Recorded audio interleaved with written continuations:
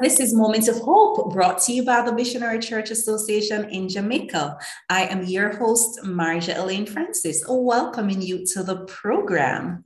Good morning.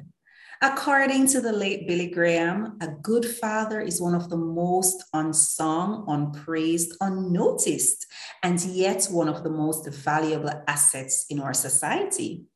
This week, we turn the spotlight on fathers, and today's feature is Journey to Fatherhood, Raising Girls.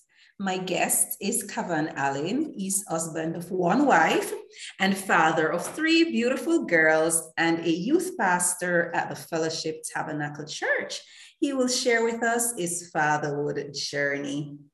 Pastor Kavan Allen, welcome.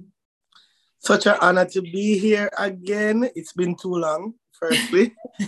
But, I always feel honored when you reach out to me to share, especially on this topic that is dear to my heart. So thank you so much. You are welcome. Now we know we go into the word. Yes, the Lord is like a father to his children, tender Amen. And compassionate to those who fear him. And our Heavenly Father loves us. You have had the joy of being a father for, you can tell us how many years? 9 years. 9 years. How would Almost you? 10. Almost 10. You hear those counting, almost 10. How would you describe your experience of seeing your daughters for the first time after your wife gave birth? Were you there for all three? Basically.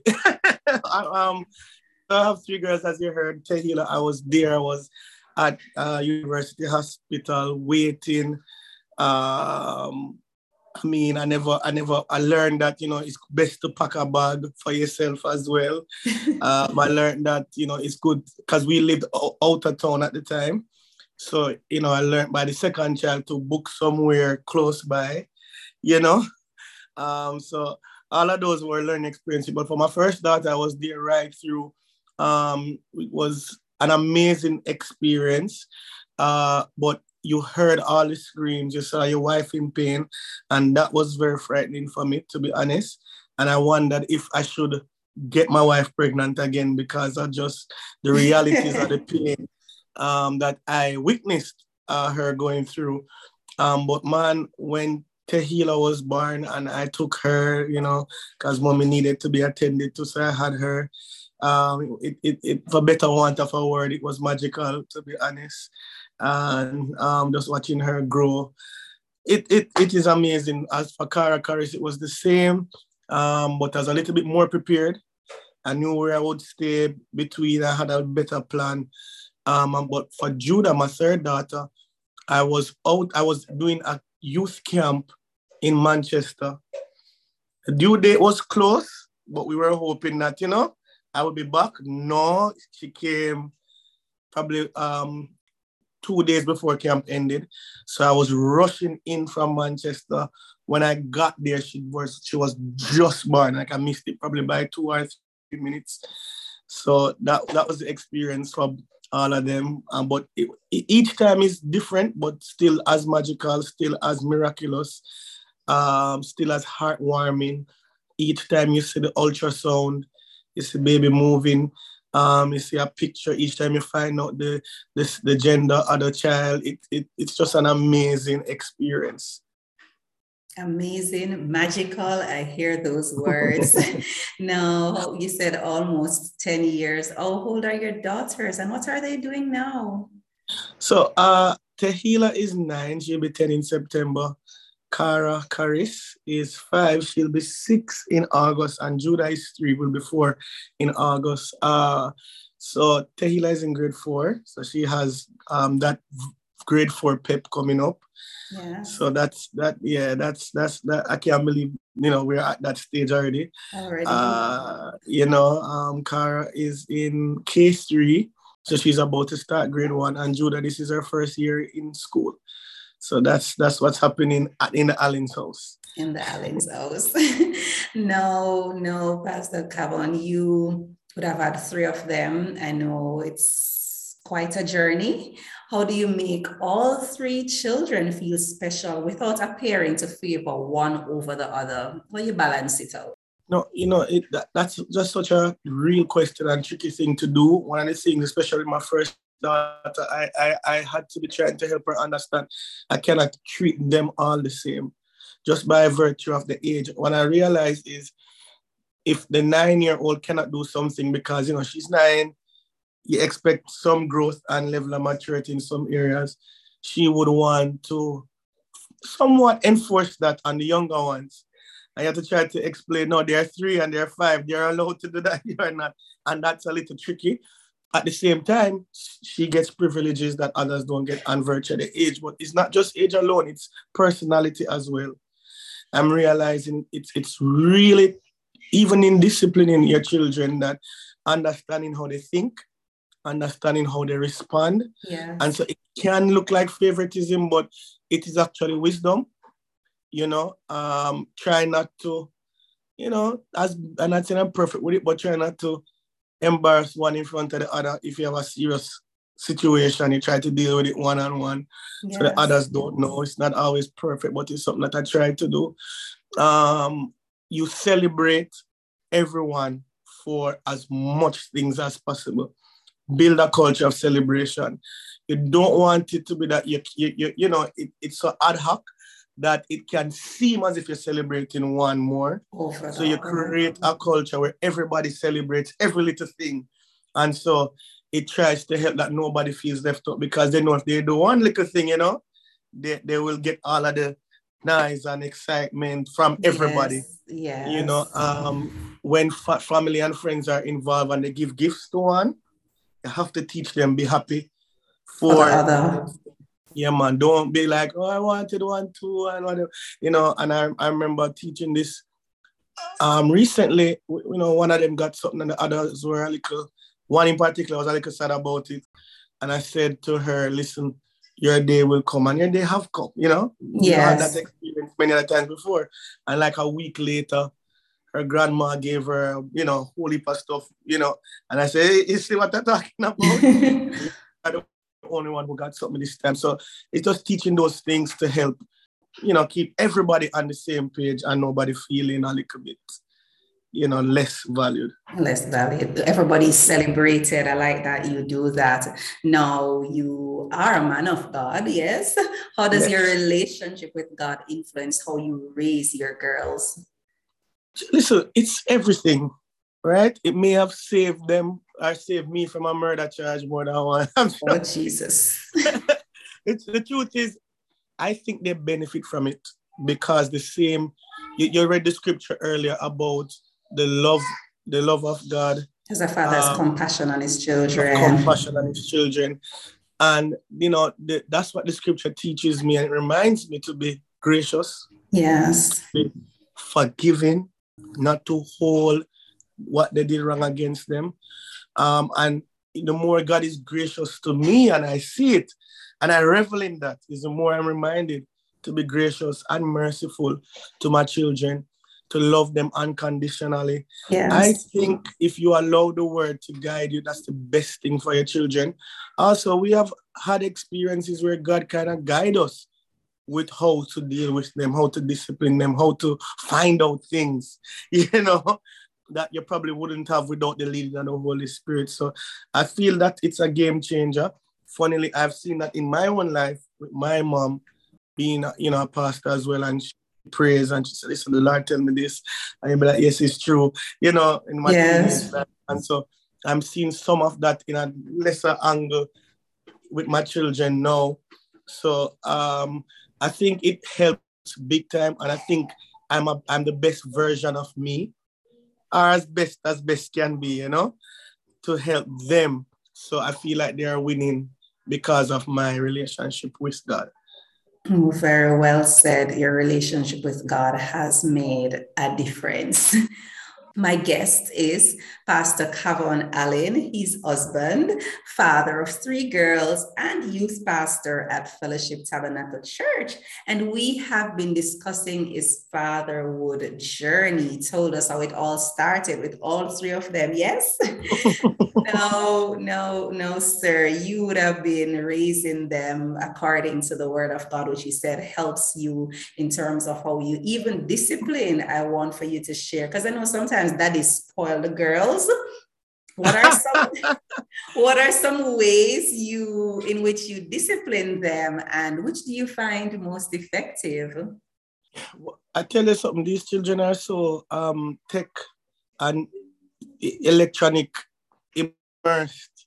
I think the best thing, the most painful thing, it seems you can do them, take away the tablet, take away the you know. Yes. So you do a lot of that. For me, it's really a battle with even should you use a belt, beat the child. That has been a battle. I think we are decided to settle, and I'm working on that now, is because I have girls. Yeah. If that comes in the picture, allow mommy to do that. But I try to use the word to be patient. I feel like that was a revelation I got, to be patient, to sit and create teachable moments. Yes. To show them why what they're doing is detrimental, and to teach them what to do next. And then you can hold them accountable to that.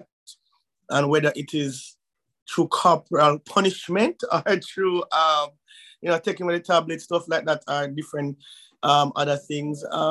So it's a growing and a learning process. I've used many different things. I've changed what I believe worked in one case. And as I said before, sometimes it's all about the child that you're dealing with at the time. That's a big deal as well, because different children respond differently. They're all in the same household, and they respond differently to different types of discipline. I've realized that. And so and just ensure that whatever you choose, it's done out of love, not out of anger. I'm learning that sometimes we punish because we are so upset, or we are embarrassed, or we are fearful of what that might mean, or how your child might look. And so the Lord just kind of helped me through that whole process of seeing it a little differently and trying my best to teach as much as I can in these tough moments. Wow, discipline is important. The method, you really have to decide based on the personality and other factors what you use. So I've been asking you about your own personal journey as a daddy. I mean, having done it for almost 10 years, what are your thoughts on fathers being present and active in raising their children?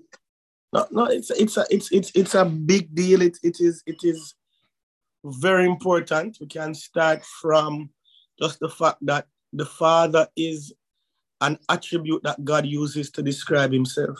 Yes. Right? He said he is our Father. And so the role of the father in the house is a direct reflection of how your children will see, view, and relate to God. Shameless plug, that's a part of what my book is about. The Father wants sons, not servants. Get it on Amazon. But so that when both parents are important, but in today's culture, when you're living with one parent, it tends to be the mother. Yes. 9 out of 10, it tends to be that when a parent is absent, it is normally the father. And so what you're seeing is children not learning how to connect with God. Also, I think as fathers, we carry so much weight. Your voice is important because, again, from scripture, you realize that it's the father that gives the blessing. Yes. So the validation of the father is so important. You to know that your father is pleased, is proud, that your father has given directions. Many parents will tell you that once the father speaks, that's when whether boy or girl, they get in line. And that's just a part of how. Yes, right. That's just a part of how God made us. So when that is missing, children tend to try to get that validation, that void of validation filled elsewhere. And that can be very detrimental. And so I mean, we can go do a whole sermon on this thing, how important the father is. And I want to say this. I know in some cases you can't live together because of just what it is. But I can tell you, even when you are present, there's nothing better than living in a house with both parents, living where daddy is, and for daddy to speak into my every present situation. Where that isn't possible, you just have to do the best that you can. And God is there to cover. But I just have to say that to me, and just looking at scripture, looking at real life examples is the best way to do it. The best way to have the presence of the Father. I hear you with shameless plug. My own book is Call Him Daddy, A Daughter's Journey to Connecting with and Forgiving an Absentee Father. My father was absent, and some of the things that you spoke about, seeking validation elsewhere, were some of the things that I did. So it's important to have the Father present, playing his role in his child's life. Now, I'm going to ask you, you've been doing this for a while. What do you enjoy most about being a daddy? There are so many things. I tell you this though. You see, when I go on the road, Marge, and I come back in, I have most time, these days it go down to 2, sometimes all 3. I used to have all 3, but I'll have at least 2 children cheering daddy.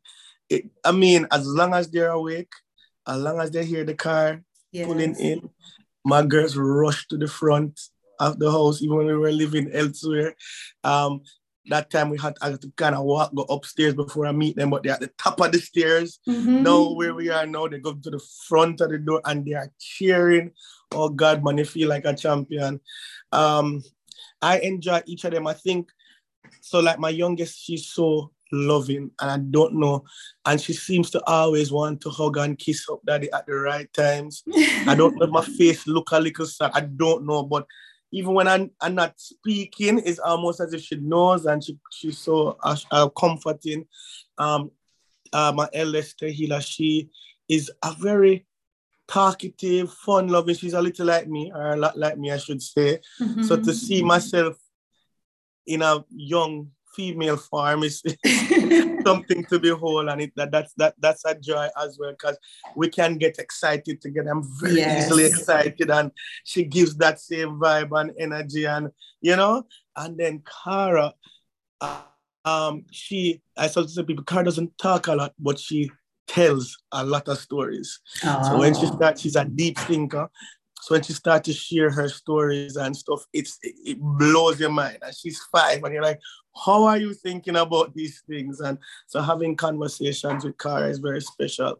And there are so many things. Tehila, when she got baptized, I baptized my first daughter. She was 8. She wanted to be baptized before she turned 9. So on the last day of 8, we baptized her. That was special when she gave her heart to the Lord as well. I was preaching, and I did an altar call. She come around with me preaching all the time. And I do altar calls all the time, but this one time she gave her heart to the Lord. I don't look down on it because I gave my heart at 5 years old and I'm still here today. So others might question it, but to me, it meant the world to see their love for music, gospel music. It's just so much to enjoy playing with them, and then the not so fun stuff I give them to mommy. I hear you loud and clear. As we close, that was just a joy to listen to you. And listeners, if you could see his face light up when he speaks about his girls and how much he enjoys fatherhood, yes, it's a joy to see. Now, what word of encouragement do you have for fathers, even as we approach another Father's Day? No, I just want to encourage you. You are very important. And whether you live with your child or not, or you are more absent than present, I think there's a role and a void in your child that no one else can fill. And so I want to encourage you. Give that encouraging word. Praying for your children. Be as present as possible, even when they don't want you to be present. I want to also say, connect with other fathers. Maybe those who you feel are doing a better job than you, to hear best practices. Don't feel bad to ask questions. Don't feel bad to cry out to God, our everlasting Father, to help us on this journey, but never don't play your role. You are ultra important. You need to know it, and so go for it. Thank you so much for sharing that and your journey with us this morning. I'll ask you to say a word of prayer for our fathers in this nation. I know you said earlier, just reminding them how significant they are, but just say a word of prayer for our men or fathers, potential and current. Yes. Heavenly Father, we thank you for your love and for your example of what it is to be a good father. And so, Lord, as we approach our Father's Day, we pray for the fathers of the nation of Jamaica. You see the fatherhood crisis, Lord, but I thank you, you are able to strengthen us men who are fathers and potential fathers to step into the role that you have called them to be. I pray, Lord, that you send more men to step up to the plate, to counsel and mentor other fathers, to help them. We need help. We sometimes get this job without applying. And so, Lord, we need someone to hold our hands. So I pray that you'll raise up fatherhood programs to help fathers how to care, love, and strengthen their children. We pray, Lord, to provide for fathers. That's a big thing. Sometimes as fathers, we don't feel like we can give enough to our children. And so, Lord, help us in that regard. Open doors, guide us into places of resources and provision so that we can be a source, as the word Father is source. We can be that source of blessing and provision for our children. So strengthen the fathers, Lord. We celebrate those who have really come on this journey and has given themselves to be a blessing. And for those who have not embraced it fully, Lord, we encourage them, we speak life into them, that they will step up to the plate in this time and that they'll realize that fathering is not till 18. It is a forever job. And so they'll jump on the boat wherever they are. In Jesus' name, amen. Amen. Amen. Thank you, God. May I remind you, the Missionary Church Association in Jamaica brings Moments of Hope to you every Sunday at 7:30 a.m. Thanks to my guest, Pastor Kavan Allen. Thanks to you, our listeners. If you need prayer counseling or further information, call the Missionary Church Association office at 924-1378 or WhatsApp 791-0527. Also, link us on Facebook at Moment of Hope MCAJ with your comments. I am Marja Elaine Francis. Regardless of what you encounter in life, there is hope and there is power in prayer. Hebrews 11 verse 6 reminds us that God rewards those who earnestly seek him. I invite you to pray by yourself or join with a family member or friend, and let us pray being mindful that God answers prayers. Tune in again next week for another moment of hope.